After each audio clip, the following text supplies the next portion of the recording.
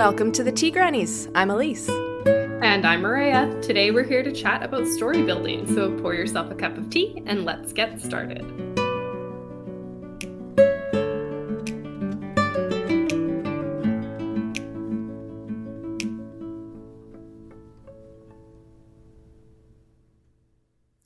Dozens of sweat-slicked bodies fill the sandy beach, twirling and touching under the glow of crisscrossing fairy lights.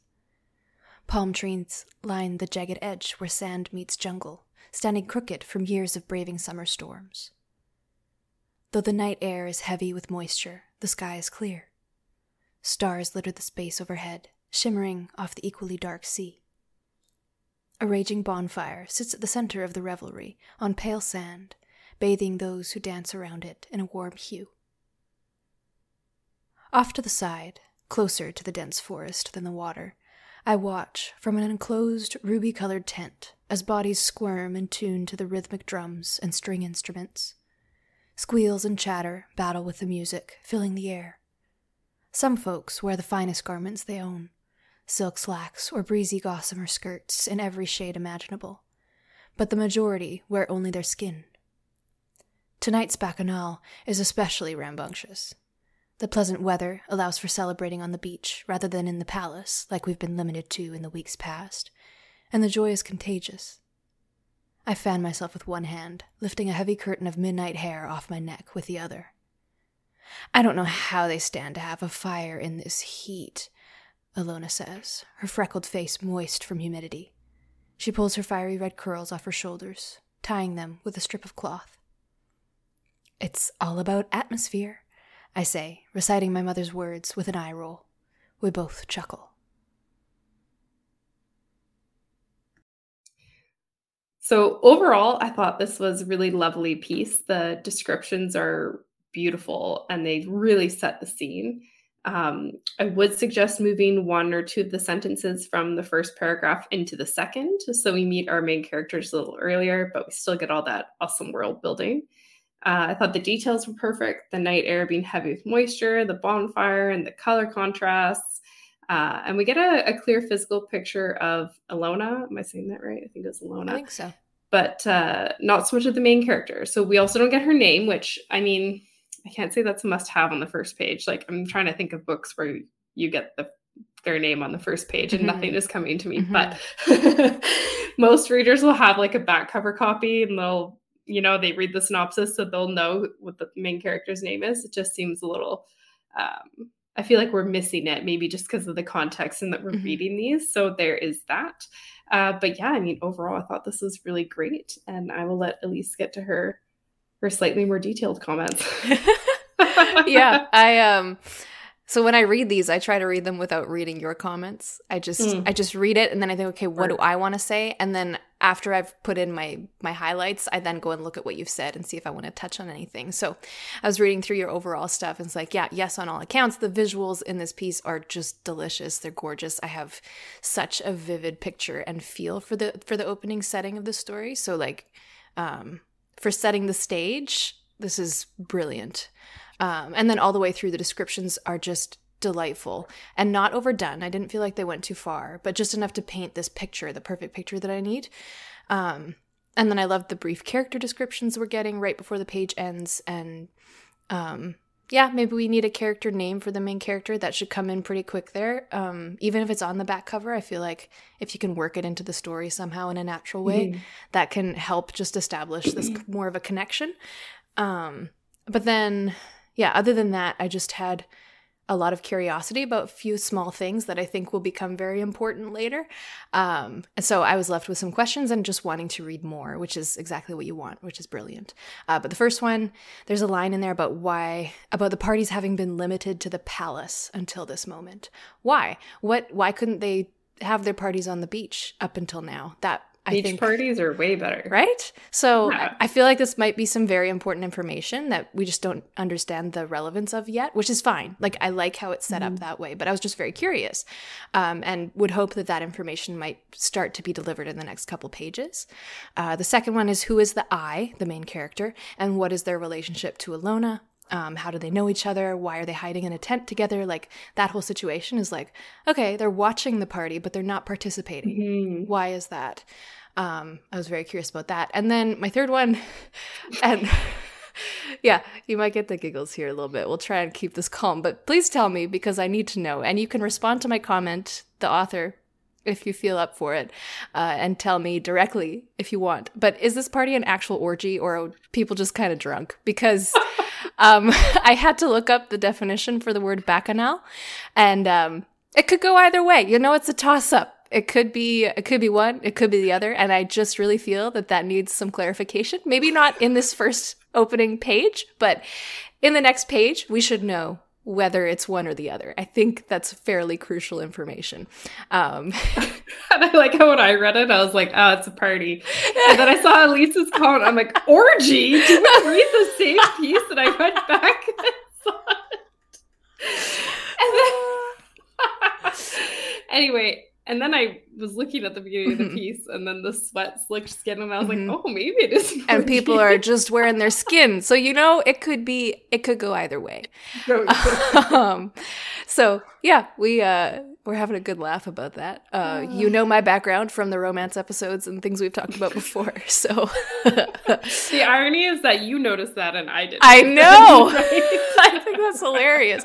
But it's only because I looked up the word. If I hadn't looked up the word, it wouldn't have caught on for me. But I was like, I don't know that word. I think I know what they're trying to say by that word, but these other details, I'm not so sure. So I looked it up and I was like, there it is. The orgy. There it is. So yes, I'd really like to know. And I think in the next couple of, like, either in this page or the next, it should be made clear to the reader because I think that's a really important distinction. And it sets the tone very differently one way or the other. So yeah. And then other than that, I'm also not really sure what direction this piece is going, what genre it is going to be. That information might be covered on the back cover copy with the cover art and everything. That might be enough to guide me, which is great. But at this point, I don't have any major critiques for this submission. Like, it's very polished, and I just want to know, I want more information, basically. I'm curious about all these things. And I would be happy to read further to find that out. It's very, very beautifully written.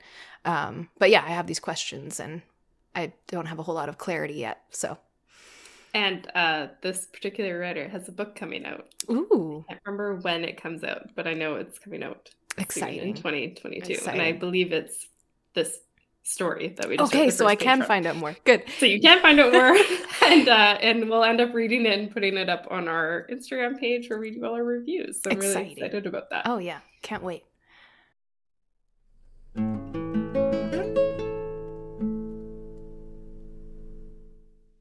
This fairy is being a pain in my ass. We've been stuck inside these concrete walls for hours, and she's still playing the innocent act that I've seen through since the beginning. The big blue watery eyes don't fool me. I know she killed my victim. Please don't make me tell it again, she begs. Her already tiny frame looks even smaller, seated behind the large metal table between us. Her long pink hair has fallen over her face, but I can still see the crocodile tears that she's trying to use against me. You can stop telling the story, Layla, I say to her, placing my palms on the table and leaning in close. When you stop lying. She sniffles, and it's all I can do to keep my eyes from rolling. For a moment I think I'll have to prompt her again, and then she starts to speak, her tone tinged with frustration. I was getting off work at the coffee shop when Sam texted me, asking me to come over. I walked from the coffee shop to his apartment. When I got there, I knocked, but he wouldn't answer. I tried the door, and it was unlocked, which was unusual. As soon as I walked into the apartment, she pauses and makes a sound, which almost sounds like genuine pain. I could smell the blood. I checked the living room and found his body. I wait for a second. But it seems she's ending the story there, as she has every other time I've heard her tell it. With a tense sigh, I ask, where exactly was the body located? Between the couch and the coffee table. So carefully rehearsed. Usually, if I make a suspect tell their story enough times, they slip eventually. Some minute detail doesn't add up, or changes just enough to matter. Layla, though, she's good. As much as I hate doing it, it looks like I'll have to resort to a more deceptive technique. Did you go near the body? Layla's head shoots up, and she meets my gaze, surprised by the question. I've asked her the same things over and over again for 5 hours, but this is new. So I thought this had a great opener. The first line was awesome and definitely attention-grabbing. Mm-hmm. And there's a lot I like about this piece. The biggest thing is I'm not getting enough setting or detail before the fairy starts telling her side of the story. And I think the tension could be better or just as good if the writer could build a little more anticipation before the fairy confesses. Because as much as we like to be dropped into a story, I feel a bit like I'm on chapter 2 and I'm missing something crucial. Mm. And I mean, the entire premise seems amazing. Like, I'm kind of picturing a good cop, bad cop fairy situation. Yeah. And they're questioning each other about an unusual death. And there's like a lot of potential. But yeah, I just need a little bit more anticipation. Mm. Interesting. Okay. And my other thought was that Layla, the fairy, I feel like we could trim that confession because I don't think we need a lot of that information. Mm. So like when she starts talking about she was getting off work at the coffee shop all the way until she found the body, none of that information is actually really important to us until she is at the door trying to get in, and then she walks in and finds the body. So I think that could be trimmed, and then you could kind of build up some more tension in the first page, and then we would be, off to the races. Yeah, you could even trim it to say, like, when I got home from work, I knocked on the door and he didn't answer. Just start from there and just shorten it that much to keep it tight, and that'll keep the reader going. We should note that it's not a confession. It's just she's kind of describing how she found the body. She's not actually confessing to murdering anybody. Important distinction. But yeah, agreeing with you 100%, the opening line is fantastic. That made me grin. That made me like, okay, we're getting into something good here. Yeah. And then the overall vibe, like we're getting a blend of fantasy and police procedural, and like this is 100% my guilty pleasure. This is everything I want rolled into one, and I don't usually see these two things together. So I'm very down for this. I was very down as soon as I finished the first paragraph. So I do think I agree with Maria that this story could start in a stronger place, and whether that's the main character bringing this aspect in for the first time or earlier, or even consider starting things a little bit later. Like if Layla really is going to be just a side character, basically, you could skip past the interrogation entirely and just start the story after the main character has already interrogated her and moved on from that. And maybe they're like ranting about it to one of their coworkers, but I think what we're trying to get at with these comments is that no matter where the story starts, it might be able to start in the moment that you have it. Something needs to be in place to add more tension and more stakes right off the bat. Otherwise, it feels a bit, I don't know if it's cliche or just like, this is just another police procedural. What's actually exciting about it? I think maybe that's the piece that's missing. Like we know that there's fairies, but at this point, there's been nothing to complicate the situation, even though there is that reality. So one of the things that I wondered about was the main character says that this fairy is lying to her. In other fairy stories with the Fae world, fairies can't lie. Oh, They're not capable of that. So my first bump was, okay, we're doing fairies, but the rules are different, which is fine. Like there's all sorts of ways to do Fae. You don't have to use all of the rules. This can be your own kind of blend of that. But the thing that I think makes Fae stories so interesting is those cultural distinctions. Like Fae can't lie, and how do you have them confessing to something that they did, or trying not to confess to something that you know they did but you need evidence of? That's what makes that whole Fae side so interesting and complicated. But if you don't have that, what do you have? What makes the Fae aspect of this story interesting in this moment? Because currently it's just like she's talking to another human. So I think that might be what's missing there. Another thing that I thought might work to add that tension here, if you don't want to reveal all the Fae stuff right off the bat, is maybe have a coworker in there with the main character, and they can do a good cop, bad cop routine. Because something that I noticed was this character is saying, like, these are crocodile tears. This person is obviously lying to me. I don't believe them at all. And I was wondering if that is where the tension is supposed to be. And if that's the case, then that needs to be more in your face, because I'm wondering if this character, the main character, is going to have to go through some kind of revelation or character development where they trust people a little more, and they're just way too hard on people. Because that's kind of the vibe I'm getting, that they're assuming that this person is lying way too quickly. And if that's it, then I would, add in another coworker to kind of emphasize that, hey, I think you're coming on a little too strong here. Let's actually listen to what this fairy has to say. But again, don't know. I'm not sure what the Lots intent of potential is. Absolutely. Where it could go. Absolutely. But yeah, adding that extra dynamic to make things just that much more unique, I think, is what's missing. And other than that, like, I had a few wording suggestions along the way to smooth out some sentences, but I really just loved the idea of a fairy cop mashup, and I want to read more of that. So keep going. The other thing that I just remembered when you were talking was I did make a note where she says, "I know she killed my victim." Who is the victim? We should have a name there, even in like a police procedural. Wow, words are hard. Procedural. They would say the victim's name, often, right? Yeah. Like, because Sure. and there's usually a lot of that in like crime shows. But also we need to know, because like it's obviously going to be important who the victim is, and so we need a name or something there. But yeah, that was another thing. And just like in the first one, we don't get a main character name here, and we don't get a lot about our main character.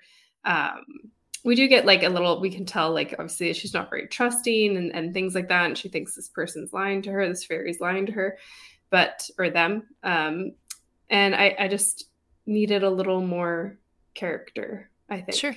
Yeah. That's a very fair point. But this is like definitely going to be a really fun story. Absolutely. I feel like it's going to be really cool. Absolutely. And I'll just add to the victim comment. I noticed your comment there as I was reading it. And I'm kind of two minds on that one, because with police procedurals, they do get into who the victim is and everything, but sometimes it's not until a little bit later, because if the victim is not really related to the main character, like the cop is just doing a job, they have this murder case that they have to work on. They don't know anyone personally, but this is their job and that's why they're involved. Even adding a name or any additional detail, it's not going to give you that emotional beat that you would get if it was the main character's sister or their best friend or like their lover, right? So if there is emotional connection, then I would put that there. Absolutely. If it is someone that the main character knows, and that's why they're going so hard on this case, definitely have that in that first paragraph, because that empathy is going to be right there immediately. But if it's just another victim, then I think you could get away with it as long as the name comes in. I think it does come in, because in Layla's, when she's talking about she got home, Sam texted me asking me to come over. Oh, okay. So I think that's the victim. But maybe somehow clarify that, make it a little bit more obvious. I don't know. There's options. Yeah. Depends on the intention. Again, we don't know the intention, so it's hard to say. That is the downside of doing the first page. Again. And just the first page. Yeah, we come full circle to that. Yes. We should start asking for like a back cover copy and then summary of your story and the first page. Hey, that might be good practice for people. We can critique both if we have enough time. Yes. I love doing back cover copies. Those are fun. I mean, whenever you write yours, you send it to me and I'm like, that's like my favorite. Yep. Little thing. My least favorite. We make a good team. Yeah, it's good. We balance out each other's weak points.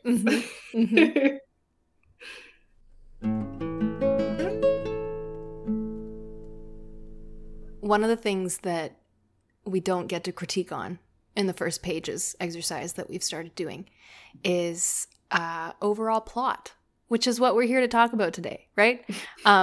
We don't get to see the back cover copy setting up the story for us and introducing us to the main character. We don't get to know what the whole world is kind of supposed to look like. We don't get the vibe. We just get the first page, and if we happen to get all the pieces we need to kind of feel settled, excellent. If we don't, could come later. We don't know.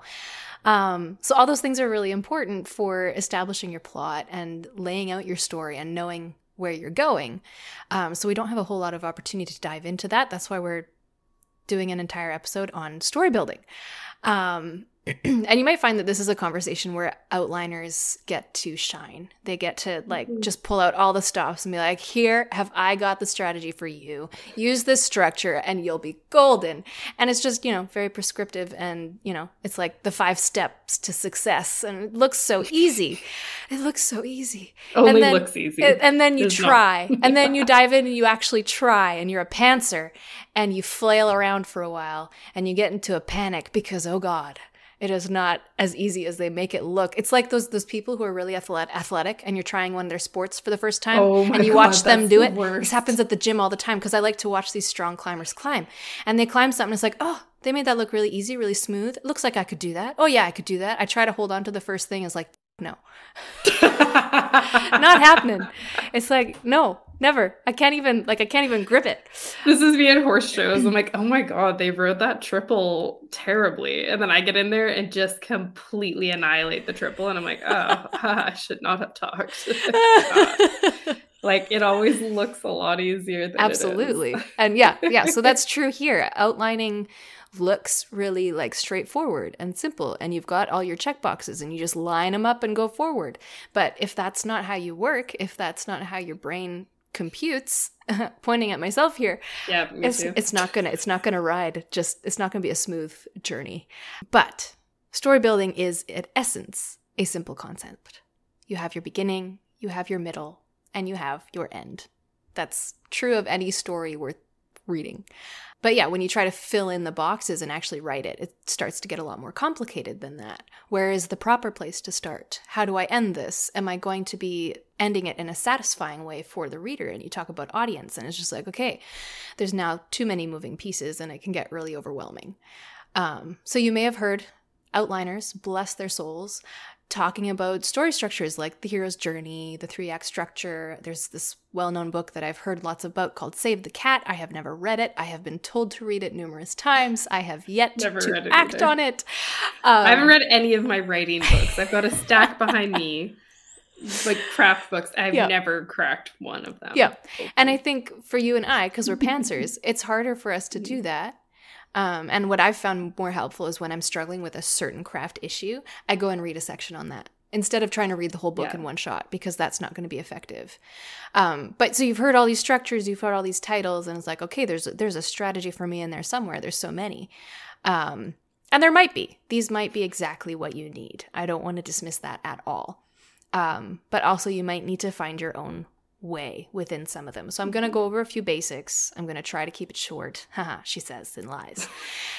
And maybe you'll find yourself in here. But then I'm going to go over, throughout the episode, we're going to talk about what we do to make this work for us. And it's not going to look like the traditional structure. So if you're here as a pantser, if you're here as someone who just hasn't been able to fit into the outlining world, this is definitely the episode for you. If you are an outliner, but you just want to kind of explore some additional things, and maybe your old strategies aren't working as well as you want them to, you might be able to pick up some things that would be helpful. So there's probably something for everyone here. And maybe we'll get some comments that'll teach us some things about it too by the end of it. So the first one I want to talk about is one of the most popular in Western fiction, The Hero's Journey. Whenever I hear this one talked about, it's always Luke Skywalker's journey through Star Wars. And because it works, because it's very straightforward, and you can see all the beats and everything. So I'm not going to go through the whole hero's journey here. You can look that up. I have Wikipedia open. Just watch Star Wars. Just watch Star Wars. You've seen Star Wars. You've seen the hero's journey. You have. And then they did it again in the newer set, in the new trilogy. So you're good. I mean, you can look at Lord of the Rings. You can look at anything, really. We'll follow this in the Western world. I want to stress that point. This is a very Western idea of storytelling. So hero's journey, it starts with this call to adventure, some refusal of the call. Like, they use this different language to describe the different stages of the character's arc through the plot. And as I was looking this up, I noticed that the hero's journey can be slotted into the 3-act story structure. So you can use both if you really want to. Really outlining like mad. You can do both. There's, like I said, there's something for everyone. There's something for the mad outliner at the very far end of the spectrum, and there's something for those people that want to toss all that out the window. Yeah. So Hero's journey is one option. The 3-act structure is another, and this is one of my favorites, and I will explain that throughout the episode why I like it, but I'll just go over it really quick. It's 3 acts, so 3 things. Act 1 is the setup. You introduce your characters and your setting, followed by your inciting incident. So whatever it is that sets the story off into the main thread of the plot. Act 2 is the bulk of the story. So Act 1 and Act 3 should be like maybe 25%, if that. Mm-hmm. And then Act 2 in the middle is like, that's everything else. And it's your character arcs that you go through. Your characters should go through the most transformation here. So if they need to change or develop in order for them to confront the main problem, that should happen in Act 2. And then you get to Act 3, and that's where you have all your rising action, your climax, your denouement, and just tying everything together and wrapping the story up. So again, both of these, the hero's journey and the 3-act structure, are very Western ideas. They're not the only options out there. The one that I pulled from Wikipedia, bless it, is Kisho Tenketsu. It's popular in classic Chinese, Korean, and Japanese narratives, and it divides the story into 4 sections. And I'm not familiar enough with it. I haven't done research to like effectively describe it and how it works, but we'll leave a link in the episode description to where you can read up more about it. You can always do your own research. We'll make sure you have the name of it so that you can find it easily, because it's, spelling is hard. And later on, maybe we can do an episode that specifically is like breaking down these structures, but that's not what this one is about. This one's more about some loose strategies and overarching stuff. So we're going to talk about some of the strategies that we use currently to do those things well. Yeah, first I'll have my little ramble, as I do. So plot, story, same thing. Your characters drive a story, but you still need a plot for them to follow. So what can you throw at your character to make them grow? What kind of conflict can force the journey in the direction that you want it to go and you need it to go to get to the end that you want?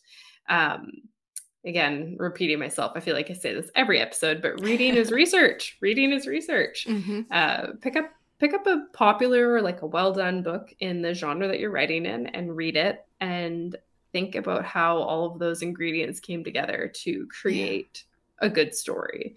I probably have multiple romance examples. So I just find that's like the easiest one. Well, that's fair because romance follows such a strict structure. It follows a structure. So it's great for examples. I quite like it. So I read a book recently where 2 characters team up to deal with their toxic bosses. Ooh. So romance is obviously endgame because it was the romance. But the events that result from their self-imposed mission is what drives them to have their happy ending together. Okay. So you can't have hey, like these 2 people are really compatible. They met in this like super cute, quirky way and nothing bad ever happened. The end. That's so boring. Yeah. Okay. Just because that's how maybe you met your spouse in real life doesn't mean that's how we're going to read about it. Okay. So yeah, that's my little ramble about plot. And one of the other things that is important that we've touched on before in the world building episode, I think, but it's important to create like a clear time period with language and setting as well for your story, because you don't really want to like roll up to a story and it's like, this is set in France, and like all the French you used is wrong. Oops. or you didn't use any French at all, and like just you got to establish it, and then you got to kind of follow the rules that you just made for yourself. Yeah, you got to build on it. Like we can make stuff up. We're in the business of doing that. But if you establish a guideline, if you establish a rule, and you don't follow it, your reader's going to notice that. They're going to be like, you established this rule and you broke it right away. I don't trust you. Because there's an element of trust between you and the narrator. And if you break that, it's like the unreliable narrator thing is really popular, right? And that can be done if done well. But that's not about breaking the rules and just not following the things that you set up and subverting expectations like that. You still have to work within the expectations of the reader, and that can be really tricky. But yeah, back to if you're not an outliner, have no fear. We're going to be reassuring you throughout this episode because obviously we're reassuring ourselves. Neither of us outline a thing. This is a positive self-talk episode. Absolutely. If the people who listen to it are us, we've done our job. Yeah. But I've discovered through much trial and error, and if you don't believe me about that, you can say that to my backlog of 70 story ideas that I started in high school. Trial and error, let me tell you, mostly error. While pantsing and just, winging it is super fun. It's one of my favorite ways to write. I will probably never change. It's just not practical. I think if you're a pantser, you've noticed that you end up with a bit of a mess, and then you have to do a lot of work to fix it.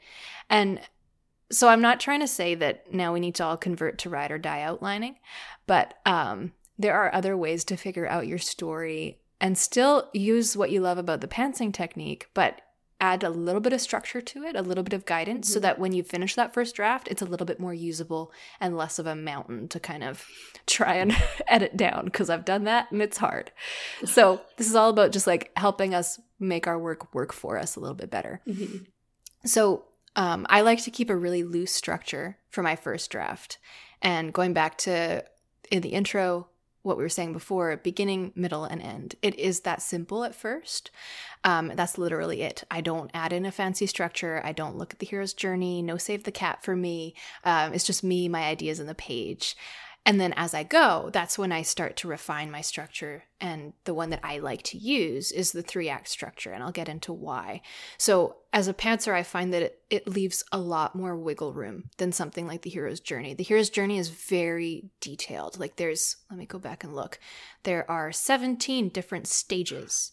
If you look at the Campbell version from 1949, but then you look at the 2007 version, they've refined it to 12. That's still a whole lot. Yeah, I lost interest after like the third one. Yeah, right? I'm out. So I like the 3-act structure because it's a lot looser.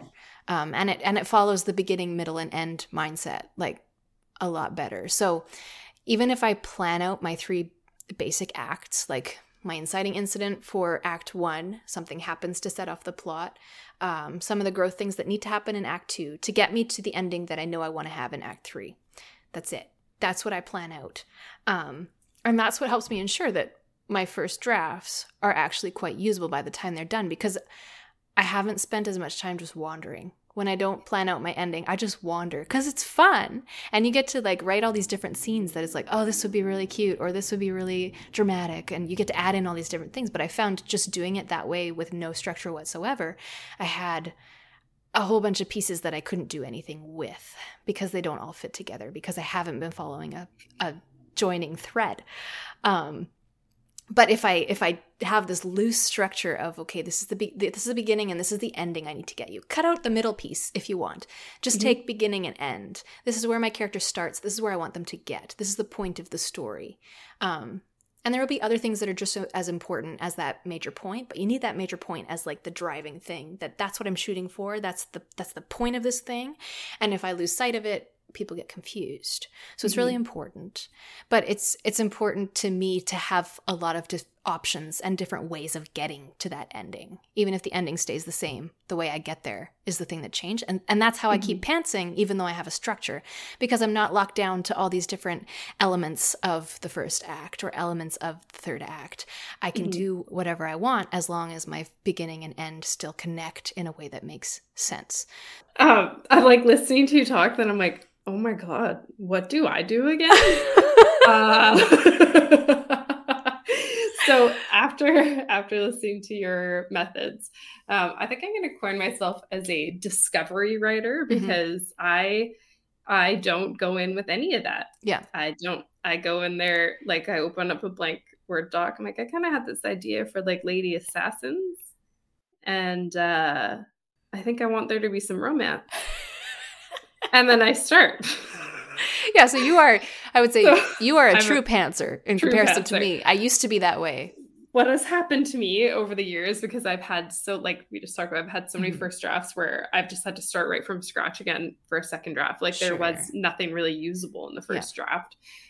So now the method becomes a little bit like, I chase my vibes for a while, a few chapters at least. And then I start to plot the chapter out. I don't plot any further than the chapter usually, but I will keep a separate doc with like brainstorming. So, you know, I'll plot chapter 4 and then I'll be like, hey, you know, it'd be a good midpoint thing would be if this happened. And so I'll make a little note in my brainstorming doc, like, hey, like this could happen. It's all stuff that could happen. I'm not locked in at all. Yeah.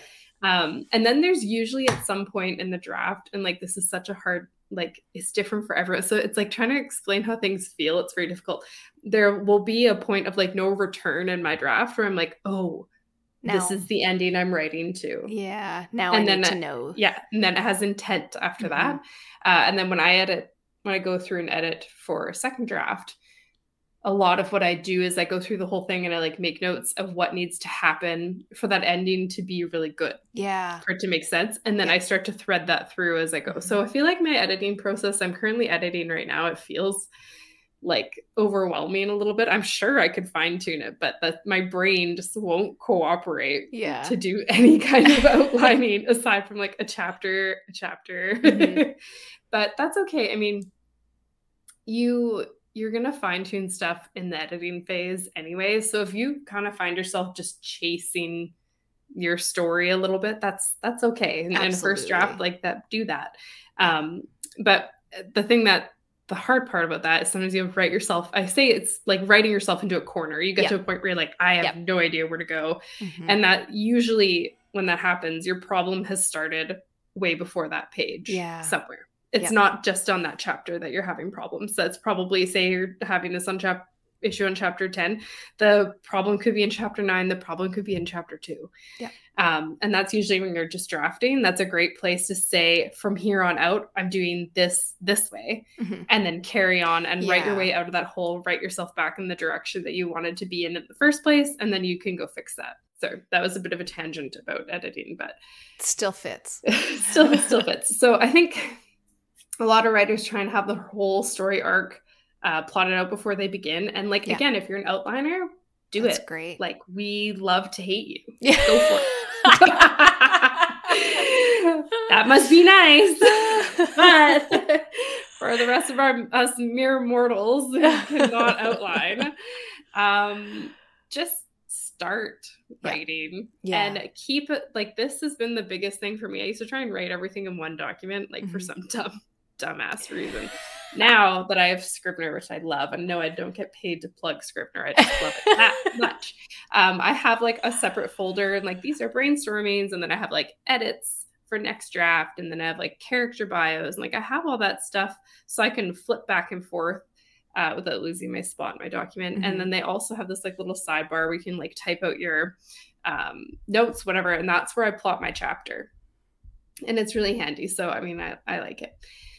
But yeah, just remember when you're drafting, like, you can stop anywhere in your draft and say, no, I've decided main character's profession needs to change. You're in chapter 20. That's fine. Make a big note, flag it, make a note in your edit list. Yep. And then you can fix it later. I think that a lot of us we all do this. We're like, we want our first draft to be perfect. We want it to make sense as a story. Your first draft, maybe it will make sense from beginning to end. Like, Elise sent me her first draft of her third book for the Nymph Keepers. And I was like, this is amazing. This reads like a fifth draft. And then there was me who's going to send her the draft, actually second draft of my Lady Assassin story. And I was like, oh dear, none of this.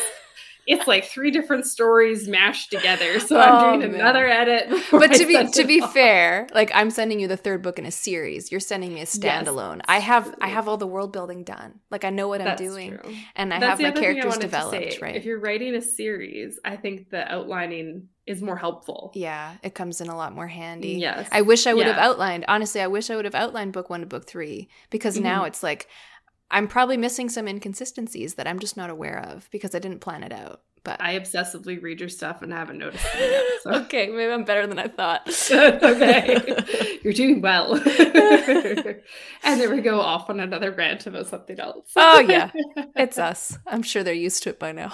Yeah. Okay, but yeah, moving on to other things. We're getting into some tips and tricks here. So I want to, I'm trying to nail down something really practical that I can share about my process. Because a lot of the time it's just like, do these theoretical things, and theoretically that will help you do theoretically better. Theoretically, you're going to change the theoretical vibes. Theoretically. Yeah, exactly. And it's very, I don't know, it's like when you go to school for something and you get all this book knowledge, and then you go and start a job and try to apply it, and it's like, this doesn't what? I thought I knew this crap, but I don't know anything. Oh no. And then imposter syndrome and everything. So trying to get practical. One of my favorite tips, which I think I shared with Maria initially, and she's become one of the biggest advocates, and it makes me feel like a trendsetter, and I feel awesome. I'm pretty sure I got it from Eileen Cook, probably ripped it off her. She'll forgive me. But lists, you've probably figured out that we both like lists at this point. We talk about them obsessively all the time, but I kid you not, we found ways to add lists into the writing process at all stages. At all stages. And it's not just checklists either. So this method for getting unstuck, or when you're trying to figure out how to move forward, even if you're not stuck, you're just like, okay, I need to write a new scene here, and I'm not sure where I want to go. The list method is my favorite for either of those scenarios. Even if I'm just working on my overall outline, or just figure out a single scene. So I'll start by making a list of options, and I say, okay, my goal is always to list up to 100 options. I want to reach 100 one day. I don't know if it'll ever happen, because my list often stops between 10 and 20 things. And I think the reason for that is the first 5 things that I list. How could this scene go? Where could I go from here? How could I move the story forward? The first 5 things are nonsensical. Monkeys drive in on a motor car. Throw that into everything. Someone finds a bomb. Throw that into everything. Someone comes in with a gun. I don't care what time period you're in. There's a gun. Time machine. We can work with it. So the first 5 are just complete bogus. The next 5 are usually more obvious options. It's like, yeah, it would naturally go here. The reader would probably predict it, and it's just going to be easy for me to take it in this direction. But it's not very exciting.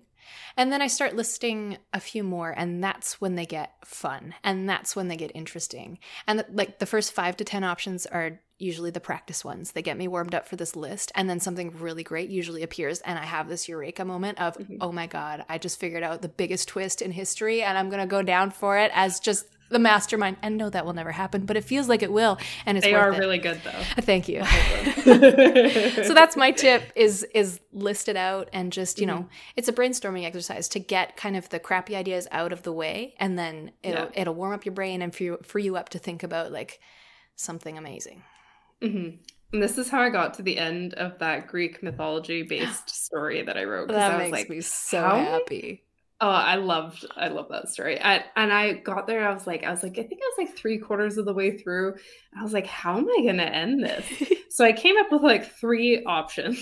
And then obviously I sent them to Elise, because I'm very codependent. And she was like, this one's good. This one kind of feels like a cop-out. This one is badass. And I was like, okay, good. I'll do the badass one. Excellent. And it's and great. It is badass. It's pretty good. And so that's also where the exercise works. It doesn't have to be just for a scene. You can do this for your ending. You can do it for your middle. It's such a helpful exercise. I mean, I really love it. And my favorite one, daydreaming. That's how I came up with the podcast idea. You're the true pantser among us. Yes, I really am. I'm a total, I'm daydreaming about stuff, and then my brain will latch onto something and latch onto something else. And that's usually how almost all my ideas come. Yes. That's why you message me all the time, like, hey, I just thought of this thing, and you're actually doing that. Like, I don't work that way. I have to sit down and be like, okay, I'm going to think about this thing now. And then I find an idea. But you're just like, eureka. You have those all the time. It makes me really jealous. But then I get really sad when I'm not getting that. Oh, so we'll get into my There's next a dark thing. side. My actual sort of plan for your daydreaming. I mean, I'm sure if you're at school, whatever, but I usually like to do it when I'm not going to be interrupted, or I'm not required to be on a phone call or something. That's a bad time to daydream, because you'll just think of something good and someone's asking you something, you're like, oh shit. Yeah, and then you'll forget about it. So I like to, so I have dogs, so I go walking every morning. So a lot of the time when I'm walking, I will sort of start thinking about what I'm working on right now, or what I'm going to work on next. And that's usually pretty helpful for me to like get myself in the mindset to write, for one thing, and to help me find like the holes in my story. That seems to be when I fix most of them. So you'll see me walking dogs and then I just stop abruptly and type like 2 paragraphs into my phone and then I keep going. That's because brainstorming while I'm walking. Awesome. It's good to do when you're driving, as long as you can do it safely, obviously.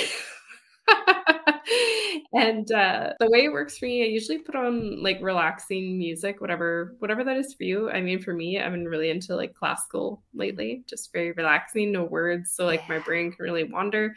And I kind of daydream about my story like as if it were a movie. Like, what would it look like if it were a movie? And that really helps me with world building, for sure.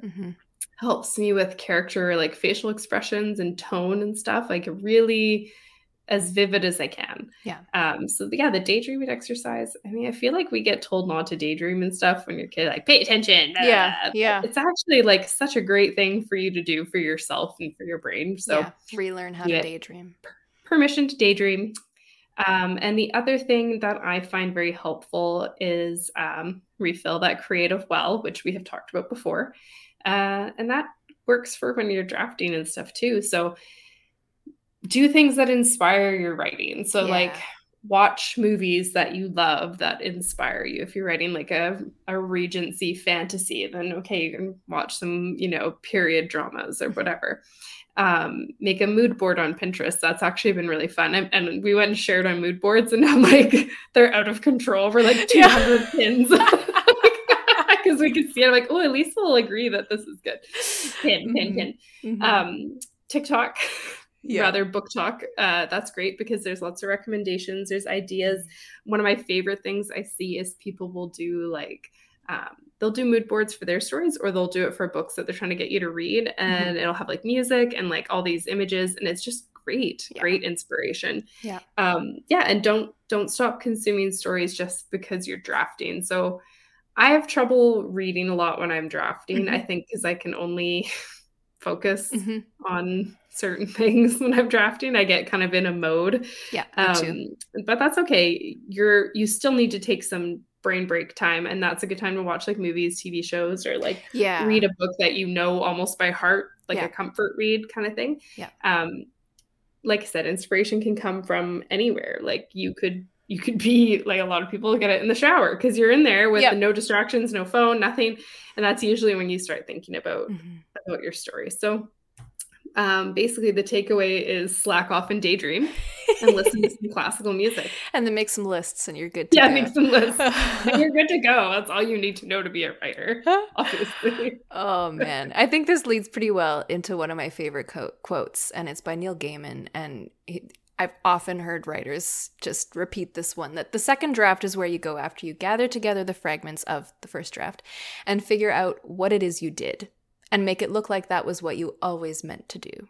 So I take that as first draft is freedom. First draft, especially if you're a pantser, you should just play. You're just having the time of your life because you can do whatever the hell you want. It doesn't matter if it makes sense. It doesn't matter if it fits together from beginning to end. If you want to take Maria's words, like it's for your eyes only, you don't have to share it with anybody. I like to work that way, that I don't share my first draft until I've had a look at it as a complete set and made some changes to make it make sense. And that's when I send it out to my beta readers. And it can be absolutely nonsensical. It's like you're building a puzzle and you're putting the pieces together wrong and you don't care. That's okay. You haven't found the whole picture yet, but you'll get there. And where you'll start to get there is in draft 2. That's where you start to pick it apart and make it make sense. That's what Neil Gaiman is saying. That's where you add foreshadowing and your crazy twists that you can build up to and the information that you had before, but now you want to introduce it at a different stage so that you can keep it a secret longer or shorter and just change the pacing to make it make more sense. Deciding all of that in the first draft is going to be basically impossible. Like you're never going to finish because you're always going to be stuck on trying to know everything, but you don't know anything yet because it's not done. And I'm getting really intense about this because this is my favorite thing to talk about. And just if every writer could figure this out really quickly, they would just improve miles and miles faster than we have to all kind of slog through and figure it out slowly, right? Draft 2 isn't even for expanding what's not clear enough or cutting back what's overdone. That's like draft 3 or 4 problem. Draft 2 is for deciding pacing and how the plot intertwines with the subplots and the character arcs and the relationships, how that all fits together. And yeah, I think that's why I honestly find it useless to create a hyper-specific outline for my first draft. Like, it just doesn't work for me. I don't know enough at that point about the characters, about the story to start that way. I have to figure it out as I go along. And I function best when I have a really loose structure and a lot of leeway. And I just want to emphasize, outliners may not be able to function that way. And that is okay. If you need a strict schedule and a strict outline in order to move forward, that's how you work. And that's amazing. Like, I know a couple outliners that are super intense about their outlines, and I've looked at them as like, I wish I could do that. I feel like that would like make my life so much better, but it doesn't work for me. So yeah, don't feel like you have to get pigeonholed into one way of doing things. Exactly. And the other thing, when you're building your plot and everything like that, and this is where multiple drafts come into play. Mm-hmm. You're creating layers on layers on layers. Draft 1 is layer 1. Draft 2 is layer 2. Draft 3 is layer 3. And like you're building a cake or whatever. Your layers donkey. It's an onion. Yeah, exactly. And like Lisa said this before on the show, and I love this advice. It's great. The scene should always be doing more than one thing. And that is a little touch, slightly super overwhelming if you're trying to do that in your first draft. So just let that shit go. You're going to do all that in your second draft. And then when you're editing, you can be like, what can I add here? So like, here's a little example. That's actually not a romance example. So everybody, 3 cheers for me. Your characters are literally gearing up for battle, putting on their, I don't know, armor parts. You know what I mean? Swords, shit, whatever. Great place to add in a little conversation with their friend, which, you know, they're worried about the battle. They're scared. They're ready to go like mess shit up. So that's giving depth to the scene, and it's upping the stakes as well because it's giving us that emotional context. And then you could add in maybe the weather changes too. And now they've got to deal with like mud and rain, and like those are all different layers. When you write your first draft, they could literally just get ready for battle. Then when you write your second draft, you're like, hey, I'm going to throw in a little chat with a friend. I'm going to throw in a little weather. Next thing you know, that scene has really come alive and it feels very intense now. But you couldn't do that in your first draft. You know, maybe that character gets killed off earlier. Like you just haven't decided yet. So again, coming back to my romance example, you got one. That was not a romance example. There's always a main plot thread, which is the romance in a romance novel. And there's always a secondary plot thread where like the main character is trying to like get a promotion at work or like heal her relationship with her mom or like whatever the secondary plot is. And you can run those two parallel to each other until they intersect near the end.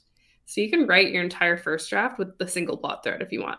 Like that's kind of what I do. That's why my first drafts are like 50,000 words or less. I just write very single-minded in the first draft. And then I go back in and then I'm like, okay, what's my other plot going to be here? And then I layer it in. And then it's a much more like one of the bits of feedback I got on my pages recently was that sounds like a very layered story. And I was like, oh, that's good because I sure as shit did not think it was. But that was just an example of like, my editing is working because I'm getting that done. Yeah. And it can be so easy to hear all of this and try and think about it all and just stop yourself before you even get started because there's so like, this is what we're saying. There's so many moving pieces. Don't try to bring them all together. And whether you get stalled because you're trying to outline and the story just isn't coming to you, or you're writing a scene and it just doesn't fit into the outline that you did have, now you don't know what to do. I think it's easiest to get bogged down by this in the first draft because once you have the draft, you can spend time on plot holes. You can problem solve and fix things. But until you have all of the pieces together, you can't patch any holes because the structure isn't even put together. Like if it's IKEA furniture, you just have all the stuff and the instructions and you haven't put it together yet. So stop patching holes. Stop doing that. Don't create problems where there are none. Yeah, exactly. And This is why I kind of harp on not copy editing your first chapter until you've written the entire story. Because you might decide that chapter 1, draft 1, doesn't fit with chapter 31 in draft 1, and you might cut chapter 1 altogether or just completely change it. Don't waste your time editing small things that might just get axed. Finish the story first. That's your priority. Then fix the structure. Then you can worry about sentences and grammar and all that ugly stuff. Yeah, that always comes last. Yep. Like way last. Way last. Otherwise, it's just extra work. You want to avoid that extra work. So yeah, it's one of those, I mean, I'm really good at this, the whole imposter syndrome thing and anxiety. They're really super fun qualities to have when you're trying to write a story, because I will kind of hem and haw about what I'm going to do next. I'm like, oh, is that going to be a good choice? Well, now I'm just like, well, fuck it. I'm just going to go. Just going to go for it. I don't care if it's a good choice. I'm going to write. If this scene is not coming to me, I'm going to make a note. Fill in a scene where main character does something cool. I've literally written that. Although I usually write main character does something badass or whatever. Yeah. Main character does something sexy with the love interest. I will do that. And then I will just move on. Go on. Yep. Move forward. Yep. And yeah, I mean, maybe if it's a pivotal moment in your story, maybe you got to do Elise's exercise where you write down a bunch of options and you decide which way to go. And honestly, sometimes you just need to walk away from your draft for a couple days and try and brainstorm it out. Yep. Like without forcing it. I think it's the thing I should get to about the daydreaming, brainstorming thing. It's pretty hard to force it. Yeah.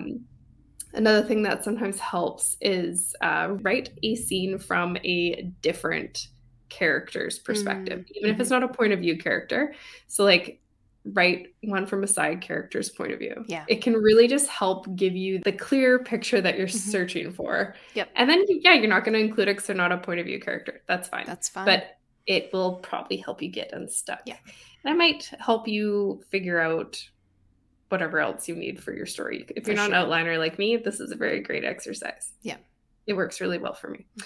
And as for like getting your plot strong, do your first draft, do your edits, send out to your beta readers, and just let them tell you what worked and what didn't work, because you get so close to your own work, you cannot frickin' tell. You cannot tell. Oh my goodness. And, I'm sitting on your feedback for book 3 of the Nymph Keepers, and I send it to you like, this is a piece of trash. This is a flaming pile of garbage that will never be usable. I have to restart. They're going to send me back my feedback. I'm going to have to rewrite it all from the beginning, from scratch, and I'm never going to get it published because it's going to take forever. And then Maria sends back her comments and is like, this is hands down the best thing you've ever written. Yeah. I'm a god. I'm a goddess. I'm winning this day. You are a queen and we all bow down. I should just press publish and not even bother with the editing. No, don't do that. Bad. Elise. We don't get too excited. But that's one of those things where you get so wrapped up in your story that it's sometimes hard. You're like, this is stupid. This doesn't work. This whole side plot doesn't work. And then you're going to give it to your beta readers and you're going to be like, this is genius. Yeah. I mean, they might be like, this is stupid. They might. That is a risk that you take. Absolutely. But let them tell you that first. Exactly.